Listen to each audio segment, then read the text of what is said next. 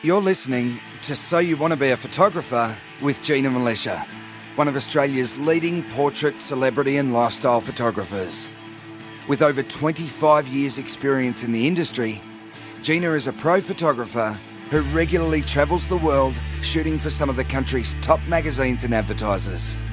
She is author of 4 best-selling books on photography, runs workshops and mentors aspiring photographers all around the world.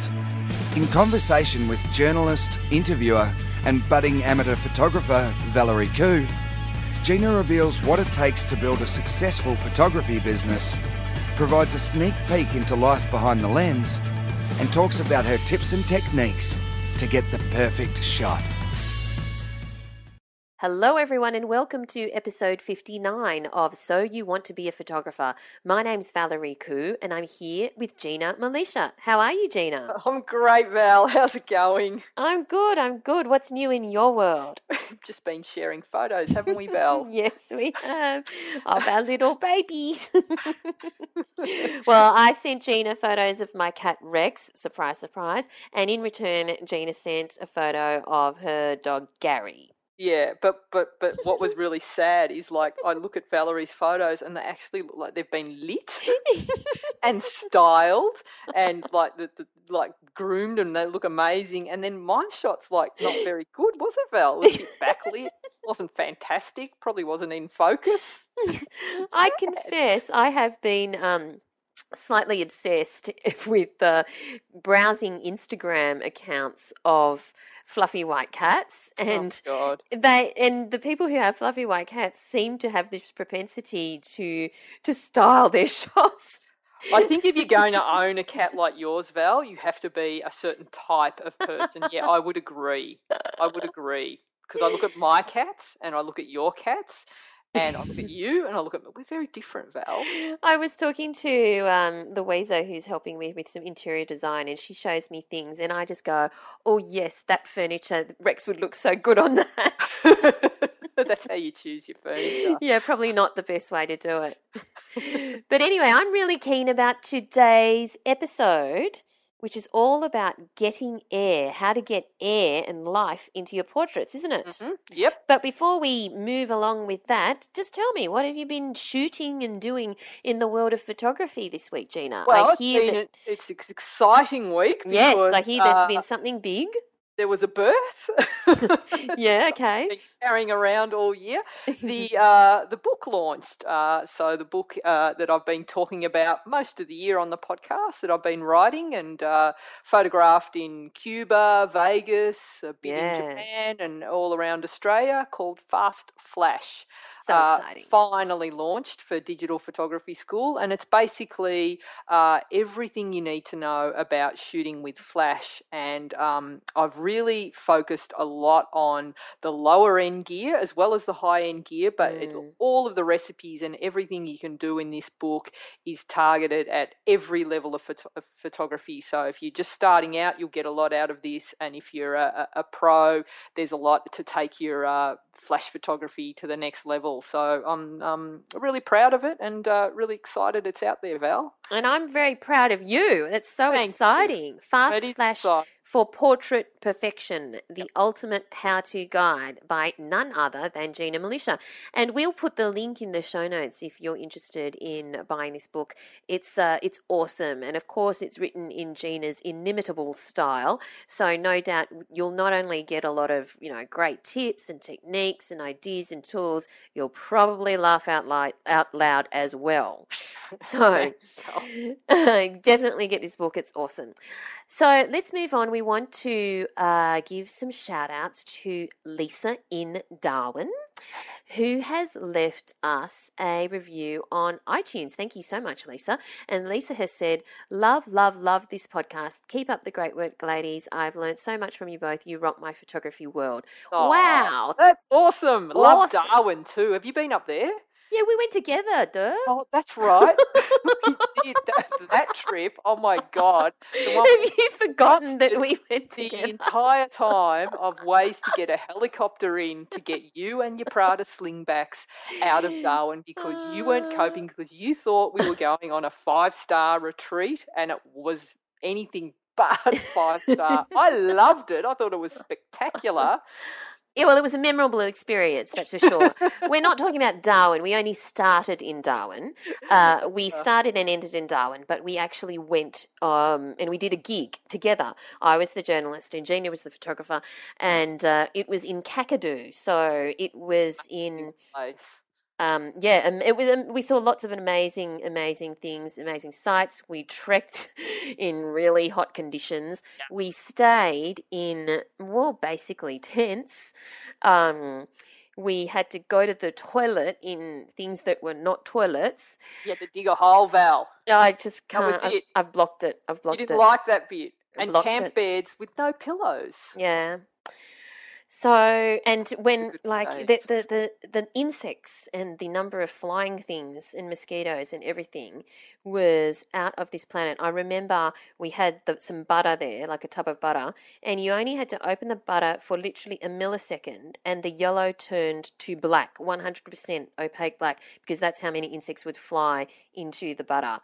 And yeah, it was certainly a memorable experience. So, but you know what? My highlight from that place, Val, in Darwin, when I was in Kakadu, I have never, ever, to this day, still seen so many stars in the sky at night.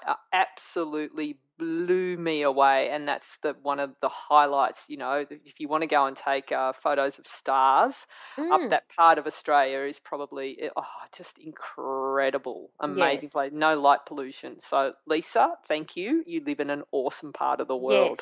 Yes. Thank you so much, Lisa. Thank you also to Mr. J. Zahn, who has said you can learn more here than any other podcast. Wow, thank you so much. And he has said this podcast is by far the one I look forward to listening to on my way to and from work. The tips are excellent, and the scenarios Gina and Valerie get you thinking about things you may not have otherwise thought about as someone who is not in the business but someday might like to be. Well done, ladies. And if you aren't a member of the Facebook group, you should be. This group might be the one and only I've come across where if you post a picture, you actually get constructive criticism, not someone bashing your work in an aggressive manner. Photography is an art, and like all art, it is subjective. Here you have people giving technical feedback and subjective feedback, so kudos to all involved in the group as well. Wow, thank you so much. Thank you. That's awesome. That's a really cool thing. And yes, I have to agree. I think the Facebook group is amazing, and there is a really beautiful way that everyone is relating and sharing their ideas, and the creative constructive criticism that goes on is so respectful, Val. That's what I really love about it. I love the culture in there. It's a great place for all photographers to come and share their work. You feel safe. Yeah, all levels, no matter what level you're at. So we welcome you. It's free. So just join us. Search for So You Want to Be a Photographer podcast community on Facebook and just request to join. And it'll be great to see you in there.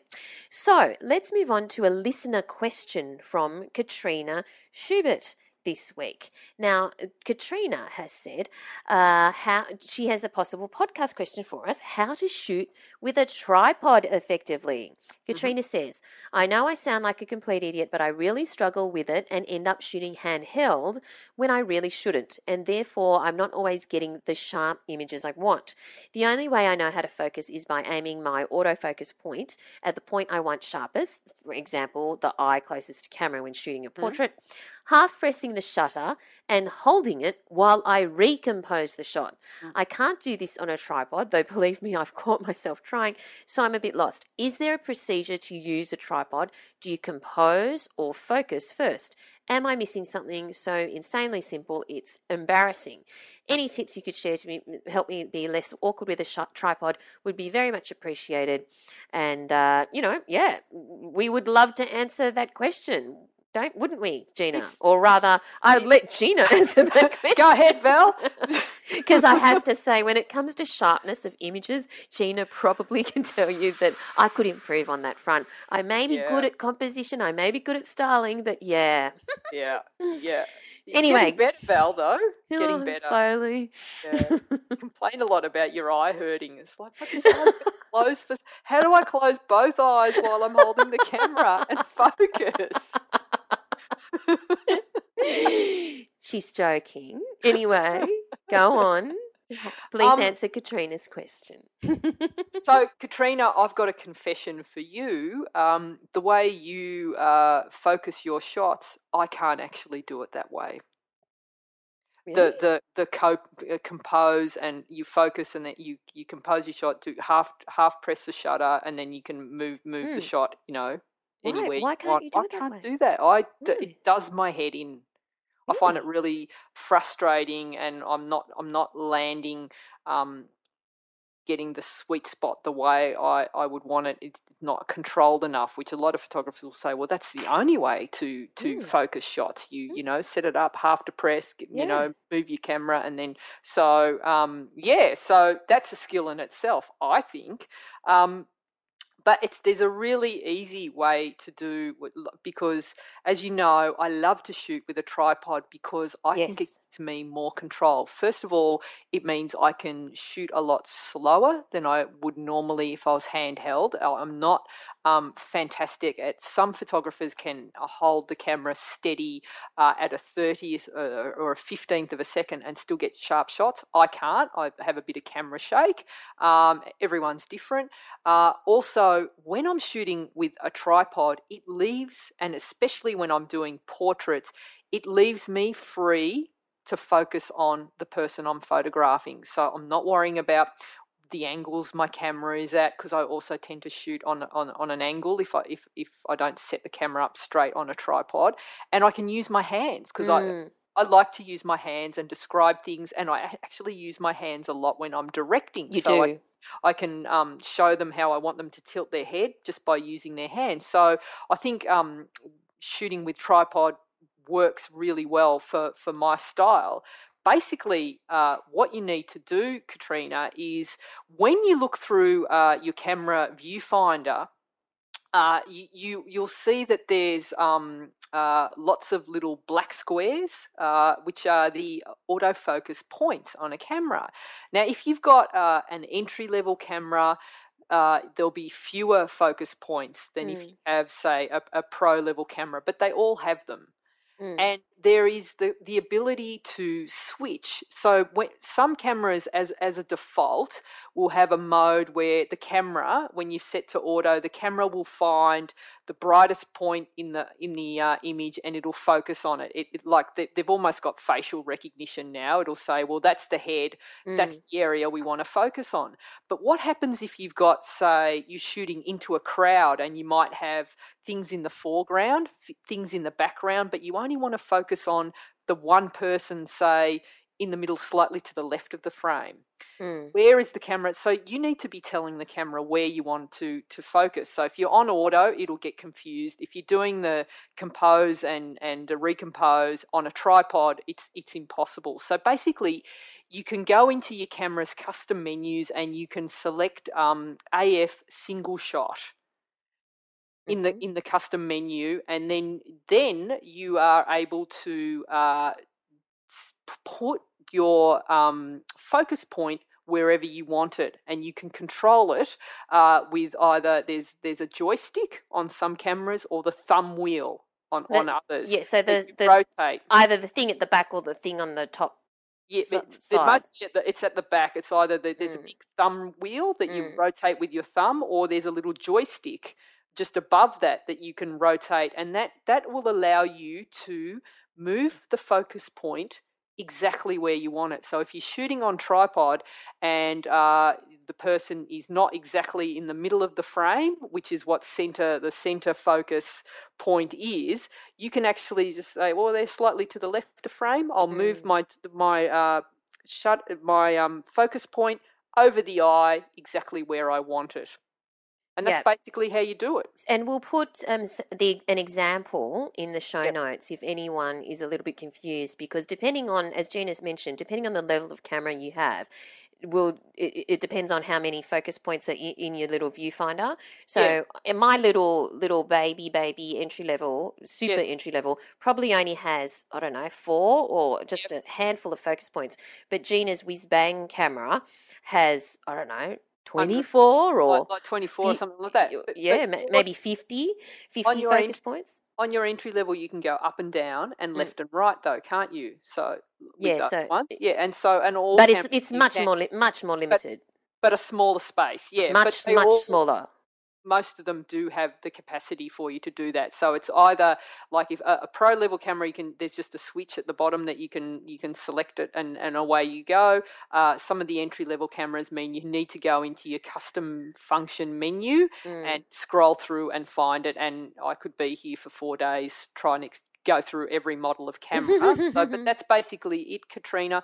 I hope that helps, and it does make life easier when shooting on a tripod. And when you're off tripod, stick to the way you're doing it, because it's also a great way. And it's worth checking out and taking the time to find it, because Gina only explained this to me last year, I think. Yeah. I was like, oh my God, really? Well, wasn't it, Val, when you found that out? Point. Yeah. But when I found it, I was like, oh my God, this is the thing since Nutella. True. It was amazing. Yeah. All right. So thanks so much for your question. I'm sure that's going to help a lot of other people as well, because, not everyone knows.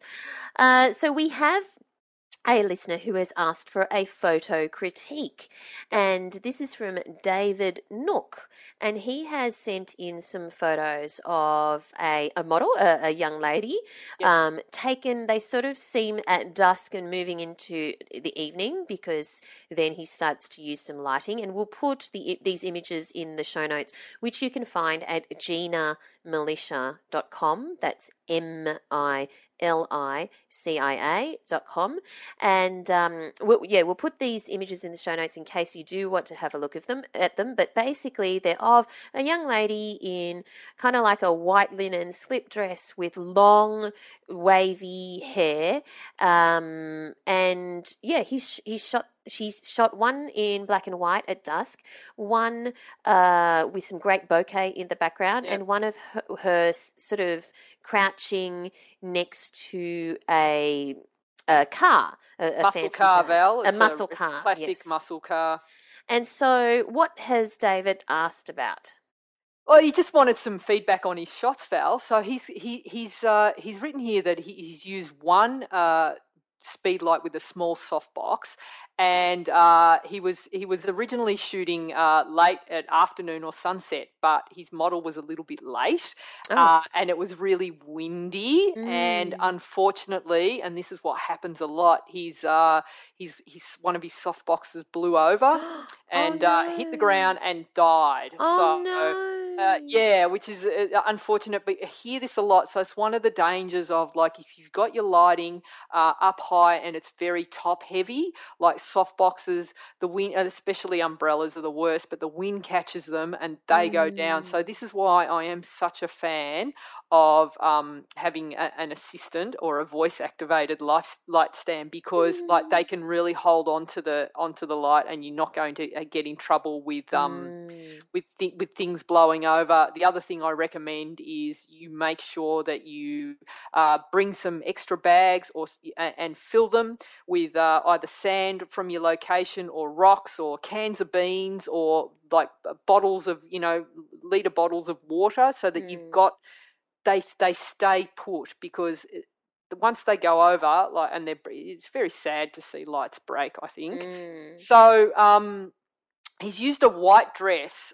He's gone and got a muscle car. I'm not sure what the car is, David, but I recognise it from my youth, and it's now a classic, but very cool car. And he's kind of gone for, in a couple of shots, an Entourage style theme. My favourite TV show, Val. Yeah, it's good, isn't it? God, it's so good. I'm rewatching it at the moment. Yeah. That's why when I saw that, I went, oh my God, Entourage. So he's got one of the shots where it's like lots of amazing bokeh in the background, and he's gone for that Entourage look, which I think he's captured very well. What David's done so well is he's balanced the use of flash with his background. So like they don't look overlit to me. There is he's used the little dook of light really well. So it's just enough to bring the face out of the model, and it looks really good. What I do like in his black and white image is the angle that he's shot at. He's shot very low. Very and so nice. that really gives it a really cool fashion look. And I love the way that the hair's blowing around, and also how he's posed the model in front of the car, which is like a kind of a really cool sort of fashion look. There's one question that he has asked. He's like, he said that one thing I learned was the model should have worn chicken fillets to enhance her bust line. And when I read that, because he wanted to have more of a fashion look. And David, I'm going to have to disagree on that point, because I think if you look at a lot of the high-end magazines, you'll find that the girls have nothing. No chest. Nothing at all. If you're going for high fashion, no chest. No chest. And I think that's like the line of the clothes looks so much better with like a flatter or like a smaller chest. So like you didn't need the chicken fillets at all. Save them for dinner. And then he was talking about would a second speed light to separate the model from the background. And again, if you're going for like a moody sort of fashion look, you don't want it to look overlit. So I think the way you've lit it with just one light is probably enough. Maybe if you had the opportunity to shoot a bit earlier like you planned, you can often use the sun as a hair light, and that can help it separate. But I think the way you've done it is there is enough lighting, and you've just managed to really balance the lighting really well. So all in all, he's done a great job. Well done, Dave. Great job. And I think also it depends on what kind of look you were trying to achieve, because as Gina mentioned, I think that the black and white shot you've got of the model at dusk is really beautiful, and it's a great angle. And this model has, beautiful blue eyes and long wavy, gorgeous hair, and quite a pretty face and a strong jawline. So the thing is, if you are trying to achieve a strong pic, then you would shoot her with certain angles. But if you were trying to achieve a more feminine, a little bit more ethereal pic, you need to make sure that that you realize that she has a strong jawline, and shoot her from different angles as well. If you are trying to achieve something softer. So Thank you, sorry, Val. He found her good side just in looking at that there. So one thing when you're working with models is you, like before you do the shot, ask them to turn their face left and then right, and you'll be able to find, like, everyone has a preferred side. And I think this model that I think shooting her from left into right is a stronger side for her as well. All right. Thank you, David. Now let's move on to this week's topic, which is all about getting air into your portraits, how to add life to your portraits. Now, what do we mean by getting air, Gina? So basically, you can have everything going for a shot, Val. You can have the gorgeous model, the amazing location, the fantastic lighting, okay? But then if you want to go up a notch or add a little bit more interest, there's a few things I like to do to bring life to the shot, and that's getting air. So one of the things that I love to do is get people airborne, which is fantastic for adding life to a shot, because it's an unexpected element, right? Another thing I like to do is I love to have movement in the clothes. Oh, yes. So you can have a very static image, but if the clothes are moving in a certain way, then that can also add life to an image. And the third thing I do is, if I'm photographing, this doesn't work with people who don't have hair, but models with long hair, is I love to get a little bit of movement in the hair. I'm not talking, remember the Bee Gees? Like when they used to do their film clips, they would like have wind machines under them, and their hair would be like flying back like it was in a wind tunnel. Not that sort of level of air. So there's different techniques that I use to achieve this. So I thought I'd break down a few shots and run through that for today's podcast. Yeah, great. Okay, well, why don't we start with leaping? Like, what kind of leaping? So, and where did they leap? This is an idea that started when I reckon it was back in the Neighbours days, Val. And I think everyone in the world knows what the show Neighbours is by now, don't you think, Val? Well, certainly in the UK and Australia. In America, I'm not sure. So basically, if you're not familiar with Neighbours and you're listening from the States, it's basically an Australian soap opera, which has been going for 1 billion years. So it's like your equivalent of Days of Our Lives, or your equivalent of Young and the Restless, or Bold and the Beautiful. Yeah, yeah. So and it's about some neighbours. Neighbours in Australia, yeah. And so I spent a lot of time on the set of Neighbours for many, many, many years. And we were, during some downtime, some of the actors and I were goofing around, and they started leaping into the air. And I'm like, I'm going to get that shot. And so I would be trying to get the timing right to get these guys jumping from the ground, just like leap and see what. So they started by doing star jumps, and then let's try and get some shape. But I couldn't. It's very hard to do, Val. And so for the first, I don't know, couple of hundred times I tried, I would get almost, but then it was just out of focus, or I'd like the emotion blur, and it was really frustrating because like when you see it on the back of the camera, you go, oh my God, that shot's amazing, and then as soon as you blow it up, you go, it's not sharp. Sharp. Could have been good. So like I played around with this for like, over the course of a few years. Every time I would have like at the end of a shoot, I'm like, okay, do a jumping shot for me. And they would jump, and I was amazed that someone didn't get injured or I was sued in the process. So there'd be like this dialogue that like I'd be going, okay, all right, I want you to jump. All right, okay, you ready? So we're going to go on 3. All right, 1, 2, 3. Hey, on 3, jump. You were supposed to, okay, wait. All right, ready? Hang on. Let's try again. Okay, 1, 2, 3. Yeah, great. Wait, sorry, it's not sharp. Let's try again. Okay, 1. It just went on and on and on. It was like, and like, have you ever tried jumping like from the ground? And like everyone's got it seems easy, but like after about 3, that's you can't do anymore because your knees start to go. And so somewhere around like the 15th model that I went through, Val, someone pointed out the science behind the jumping shot. Yeah. And like science being my strong point. We all know that. I busted out a bit of physics in last week's episode, which was fantastic. Yeah. That someone explained that like when you jump, right, there's a point that like after the person leaves the ground, right, there's like a split second where they get to their full height where there's no movement. And then they head back down again. Okay, That's when you need to shoot. So the mistake I was making was I was trying to get the shot as they were leaping.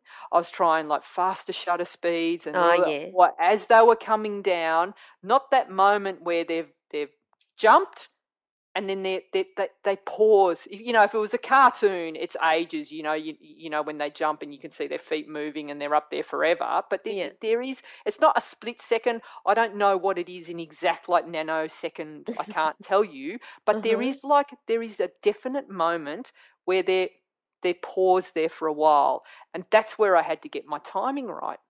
Okay. The next thing I did to make it a lot easier was I got a little mini trampoline. Oh. $20.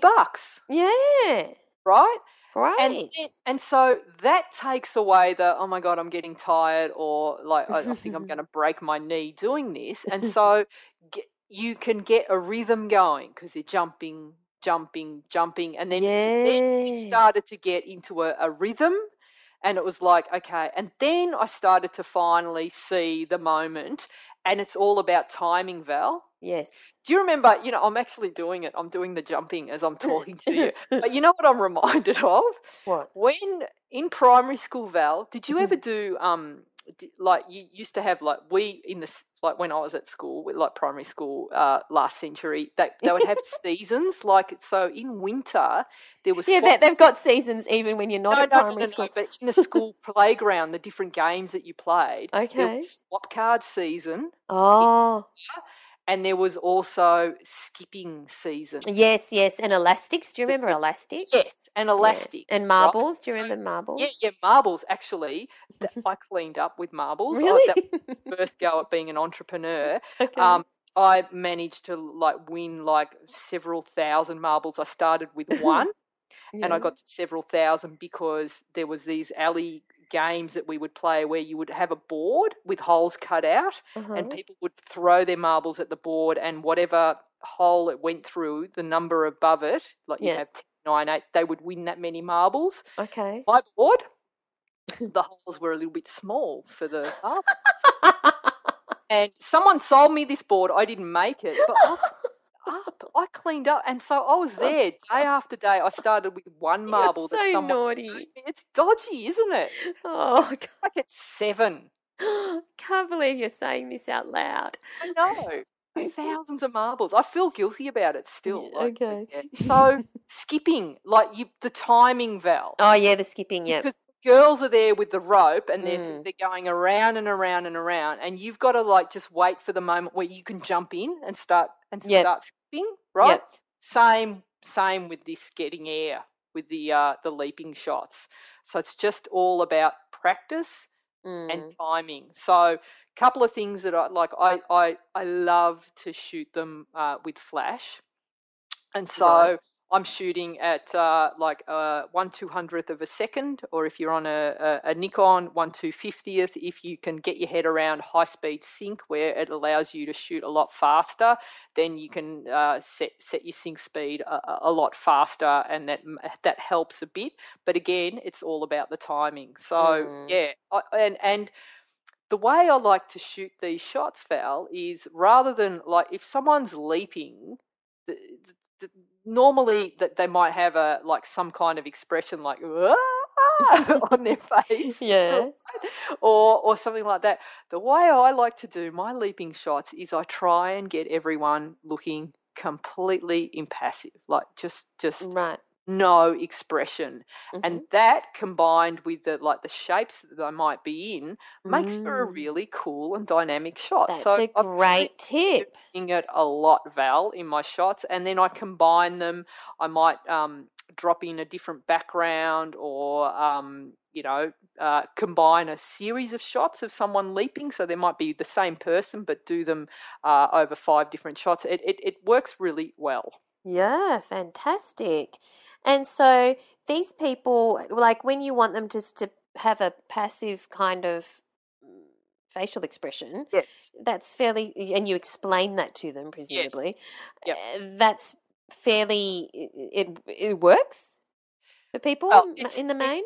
It depends on the so like if you're working with someone who is a bit uptight, this is a really good way to get them to relax, because they're focusing on jumping, landing, not falling off the trampoline. So you'll get a completely different look, but it's just a matter of, because there's a lot of variables here that you're working with. You want the body in the right shape. You want the expression right as well. So and then you're timing it to get the shot right. So in terms of degree of difficulty, it's a difficult shot to get, Val, but you nail it, it's so worth it. With the with the light, is that typically on a stand, or is that on a voice-activated stand? So I've done this a couple of ways, where I've had, I did a series of, for a TV show where I should have put that one in the show notes. I'll try and dig it up, where I had, the hosts of a show in one of those jumping castles. Oh, yes. And so for that shot, I used an assistant holding the stand up just so that we could actually follow them with the light and get it in exactly the right position because they were bouncing all over the place. But generally, if I'm shooting in the studio, I'll set the lights up. And obviously, they need to be a lot higher than normal. You assume where they're going to jump to. So you just watch for a while, and you might do a couple of test shots, and But the other thing is, you don't need to get them to jump that high. It's not like you're asking them to jump 5 or 6 meters off the ground. You just want them to clear the trampoline by a couple of centimeters. Yes, that's it, because you can remove the trampoline in post. Yeah, and then it's. You can put whatever background you want, or just leave it as, do it outside on location. Do your shot with the jumping shot. Make sure you've got it fine. Lock off your camera to start with, okay? Get your jumping shot, and then when you're happy you've got all the jumping shots, clear the set and just do a clean plate of the background. Great. And then you've got a way that you can Photoshop out the light, the light stand, the trampoline and everything, and you've got your jumping person exactly where you need them. Now, if you're wondering why in the world you would do a jumping shot, well, we've put some examples in the show notes, and even if you don't go to the show notes, we can explain. So one of them Gina has taken of a ballet dancer. So that is obvious. That's an obvious one because, a ballet dancer in his kind of great, wonderful pose in a... I don't even know what ballet move that's called, but he looks like a ballet dancer. Yep. But also Gina has shot Matthew Dellavedova, who is a basketballer, but she's shot him in a suit or, like in nice fancy hipster gear. But yes, she does want to she does want to illustrate that he is a basketballer. So even though he is dressed in his fancy hipster gear, he's got holding a basketball in one hand and she's got him jumping as if he's about to, throw the ball as well. Yeah. Yeah. And there's also a great shot, Gina, that you've included here, and it's who are these people, Gina? It's basically a couple of guys in... A couple of DJs, Val. Overalls, right. Yep. Couple of DJs, a couple of guys in overalls, and they're jumping too. But the way Gina has got them in their poses, it's kind of like they're, meant to be... like they're sort of like superheroes about to go to war. Yes. And so very clever, very clever. So it's another cool way. Like we're always looking at ways to bring something else into the portrait, Yes. And it's just that little unexpected twist that that works really well. The shots of Matthew I've given, there's actually 2 examples that I put in the show notes. He for some of the shots, he said, I can leap from the ground. It's what I do. It's my job. So, and you can see like he got maybe 5 centimeters off the ground, but that's going to be like, you can only do so many of those. And especially with an athlete where they've got the entire entourage like watching going, please don't land poorly, and I'm wondering about my public liability insurance, and I'm like, let's just get the trampoline out now, and then like I can control the shot a lot more when they're on a trampoline. I can get the shapes that I want, and there's also off the trampoline there's more, I think it's called hang time, Val. Does that sound right? Where they're just like the moment drop is like hang time. Okay, we're back on that. Say? I don't know, but it sounds good. So it's the point at which they reach the least velocity before they start going, before gravity takes hold. Yeah. That moment, I think it probably isn't. It just feels like it's slightly longer off the track. You just feel like you've got more control. So it's a great way just to bring some energy and life. I've done it with comedians, Val, where I've had them like just being in a pose like they would be standing, like hands in their pockets, completely void of any emotion on their face. And then I just get them to just leap up a little bit. And what happens is it just puts movement in the face and in the hair, and they're just slightly off the ground, and it's just that little unexpected twist that fantastic. I love in my photos. I love to do that. It's really clever, yeah. So definitely give it a go if you can, because it is, as Gina said, it's just that little, gives you a little bit of an edge. Now, obviously you need to do it with the right people, but just start experimenting. But one thing everyone can do, and I really love this, is the next one, which is getting movement in clothes. Yeah. And it's such a useful one, because it can take a very static shot, and that applies whether you're doing a wedding or whether you're doing a lifestyle shot or a portrait or anything like that. But there's so many situations where the photo can be brought to life by just getting a little bit of movement in clothes. So where do we start on that one, Gina?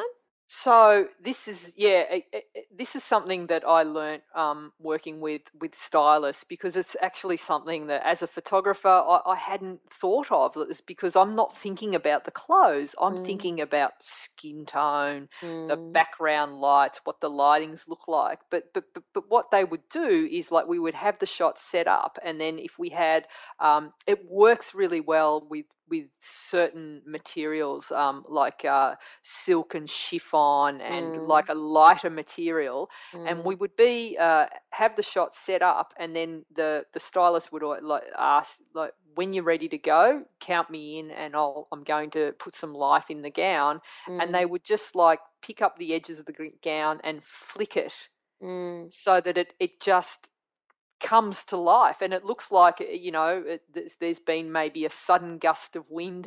Like, people do it, like, use a wind machine to do this kind of thing, but you don't get the same kind of beautiful result. It's like this really gorgeous thing that happens when you do this to a gown. Just like pick it up and flick it. It's like when you put your sheet on the bed and you flick it. Yep. Yes.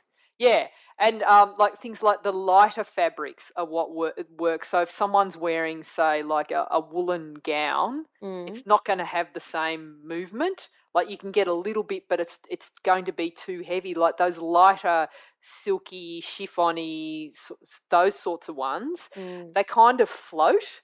So you actually get, you can often get 2 or 3 frames in before they've completely stopped moving. So it's a really good technique. So sometimes I might have 2 people either side of the model, and it's like 1, 2, 3, flick. And what's lovely about it is every shot is completely different, and then you can get so carried away that you end up everyone's watching the gown.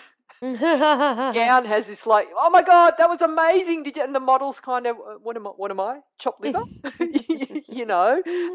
So that it's really fun, because that again.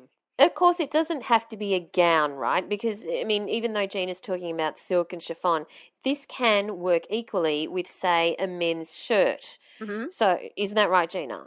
Yeah, so often if I'm just shooting like a male portrait, and I just want to have some movement, maybe if I just want to add a bit of sexy Val into the shot, and without being, without the model just opening the shirt himself, he could blame it on the wind.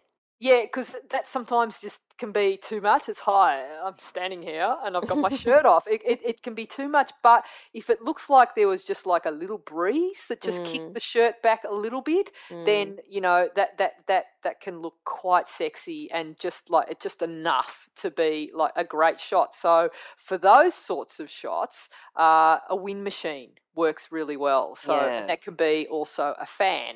Yes. The same thing. Yeah, you don't need a special wind machine. You can just use a regular old fan. Yeah, like a $5 from a second-hand shop, really. And if you don't have that, use a hairdryer. A hairdryer on cold. On cold. Do it as well, and then you can actually aim it wherever you want it to go. So it works really well for like, again, it's the lighter fabrics that move around really well and tend to respond to this sort of hack really well, Val. And you can get the little, well, this might not work on a person, but I got those little from the $2 shop fans, like, the little handheld fans that are really cheap. And I tried to shoot Rocky, to use it as a wind machine on Rocky, because Rocky's my other cat, and he's got slightly longer hair, which is why How did it go, Val? Did you get that sort of wind machine? Like you're trying that Oh, yeah. Look, he kind of ran away. Of course he did. It's like thinking, you are not right, lady. Anyway, what else you got? So the other thing you can do with gowns or Dresses, combine the like jumping and the movement of the dress in one shot. Okay. Oh, yeah, okay. So one thing that I love to do with models, and you've got to get this again, it's timing. It's difficult, but if you can get it right, asking your model to take a step across camera, and it's basically their front foot is stepping forward and their back foot is kicking back. Mm-hmm. Okay, it's like a step kick kind of maneuver, right? That again adds some life to the shot. But then, as you're doing all of that, you've got someone off camera holding onto the dress as they're jumping and just flicking it as they go, so you get that movement as well. And we'll put an example in the show notes if you're not quite sure what the step kick is. Yeah. But again, so it's just like combining those things to get lots of movement and lots of life in the shot. Mm. So another way, if you don't have someone to help you, and this is what great models do all the time, and especially if you've got like long flowing outfits on, is you can get them to flick the garment themselves. So if they've got like a longer dress, just get them to pick it up and let it go, and then bring their hand back into place. And then you get that life as well in the gown or the dress, and that can look fantastic. Another thing I like to get them to do, Val, is you can get people to twirl. Oh yes, okay. And then that also adds a lot of life and movement in the clothes as well. So there's a few things that you can do with clothes. Great. Now let's move on then to kind of like what I tried to do with my cat Rocky, getting movement in hair, even though I was not successful. I just need to get him used to the fan. Yeah. Yeah. Got a better technique than the fan, Val. Go on then.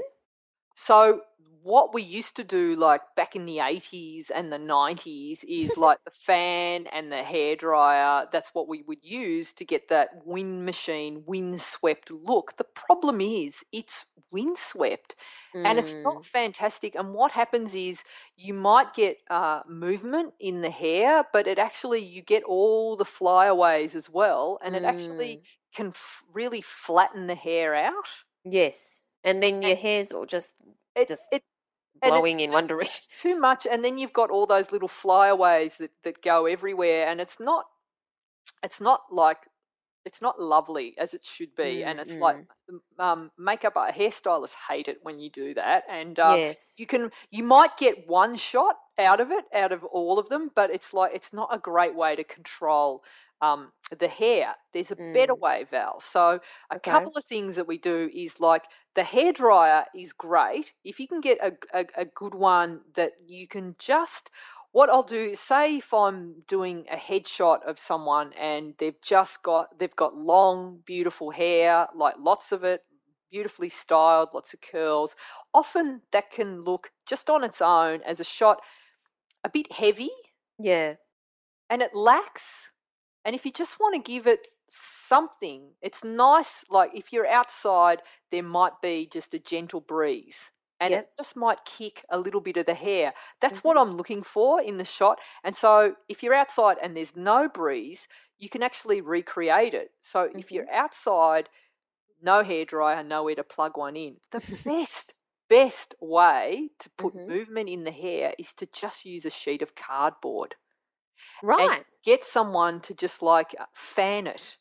Like, and it's not fanning as like you might fan yourself if it was a hot day. It's actually just like a flick with the fan. Oh, yes. So you just like go from top to bottom, just flick it down. Yeah, great. You know? Like, imagine if you were smacking a book on the table, that sort of action. Yep. That's the flick. And that gives not only it's not going to give like that same flat fanning back action that you'll get with a wind machine or a hairdryer where everything goes back. All it does is it'll pick up like a couple of little bits of hair and just sort of flick them gently, like like you would get if it was a gentle breeze. Awesome. So simple. I didn't need to scare Rocky with the fan. No, so you could get a little piece of cardboard. So I actually now, because it has it's cardboard that works the best. Sometimes like we end up using my reflector boards as to do that to the hair, but then I've run out of, like, I can't use the board as fill, and they're not as good. I haven't found anything that works as well as the humble piece of cardboard. Yeah. So awesome. you vary the sizes, but like fairly decent size and a fairly stiff cardboard works well. And when you find one that works for you, keep it in the top of your camera bag. Yeah, and basically saying go for the very subtle, gentle, tiny hint of a breeze. Forget the wind machine. Yeah, just a hint of a breeze can make it, just brings it just a little bit of life into the shot. Do you think that's important? Because you mentioned that's good with the long hair. What about if it's short hair? Well, if it's a crew cut, it's not going to. Well, no, just it's like a bob, or it can. And there's ways like I love shots where like the hair you can direct it so that it blows across the face, right, rather than blowing back, and that can give your shots a complete, like just another look. So what I like to do is if I'm shooting headshots, I'll get the clean ones, get the shots that I'm happy with, and then at the end I'll bring in a few like where I'll get the fan action happening, the piece of cardboard, just to bring like little bits of life, little pops of life into the shot. Okay, great. Yeah. Awesome. Yeah, so something to experiment. It just adds something to the shot. It's a tiny little thing that can make a difference. 1%, Val. Yeah, that's right. But it's the 1% that can make for that's the money shot. Exactly. Well, not money shot, but everyone knows what I mean. So I would say then that #Gina challenge this week is pretty obvious. So if you're new to this podcast, we have a challenge every week. It's called #Gina challenge. And what we do is we pick a theme. So that theme might be jumping, or that theme might be color, or it might be black and white, or it might be reflections, it might be portraits, whatever. And all of us participate in the Facebook group and upload our picture for the challenge that week. Now, the great thing about this challenge is that you can interpret it however you like.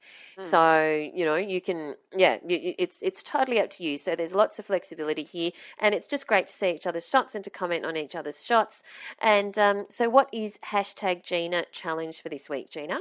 Yeah, I would think that would be definitely the challenge. Okay, awesome.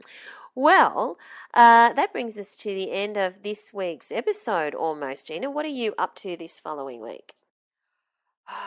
So I've actually just completed a couple of blog posts that will be out this very great. soon. So yeah. So and I've got some Lightroom presets that I'm working on to give away. Yes, for those of you who don't know, Gina has, if you join Gina's newsletter, which you can do at GinaMilicia.com, if you join Gina's newsletter, then only the people who subscribe to Gina's newsletter get every month free Lightroom presets. And you have to be on the newsletter. There's no archive. There's no way you can get them if they've already gone. Well, not for free anyway. You can purchase Lightroom presets from Gina's website, and a lot of people have been purchasing them over the past week, which is very exciting, and we're getting a lot of great feedback that people are using them and loving them. But if you do want the free one that comes every month, make sure you sign up to Gina's newsletter, because it sounds like there are more coming. Is that right? Definitely. Very excited. And what else are you up to? So some of the stuff I can talk about, like this week, you'll be interested in this, Val. I'm going to be photographing a karate master. Oh, wow. Like a master. So you should have been my assistant. I for this, know. because you could bust out all your moves. Yeah, well. So I'm actually don't have any moves, but anyway. Very excited about that. And yeah. And you, Val, what are you going to, aside from Rexy and Rocky's photo shoots, what are you doing? What am I doing? I have a new team member starting next week, so we're doing a lot to prepare for that and make sure all of the stuff is in place. And she'll also be working on helping out with your website and your blog. So yeah, I can't wait for her to join, but also I can't wait to read your new blog posts, because Gina's blog is fantastic, and you can also find it at ginamilicia.com, MILICIA. And where do we find you on social media if you're So you can find me on Twitter at Gina Milicia and Instagram at Gina Milicia, and I'm in the Facebook group every night and on my website, of course. Yeah, so do join us in the Facebook group. Search for So You Want to Be a Photographer podcast community, and we'd love to see you in there. And you'll find me at Valerie Khoo on Twitter and Instagram, and of course in the Facebook group as well. So until next week, remember, #Gina Challenge is #air, and we look forward to seeing your shots. So until next week, we look forward to chatting to you then. Thanks, guys. Thanks for listening to So You Want to Be a Photographer. For more information, free resources, and Gina's regular newsletter on everything you need to know to become a successful photographer, visit ginamilicia.com.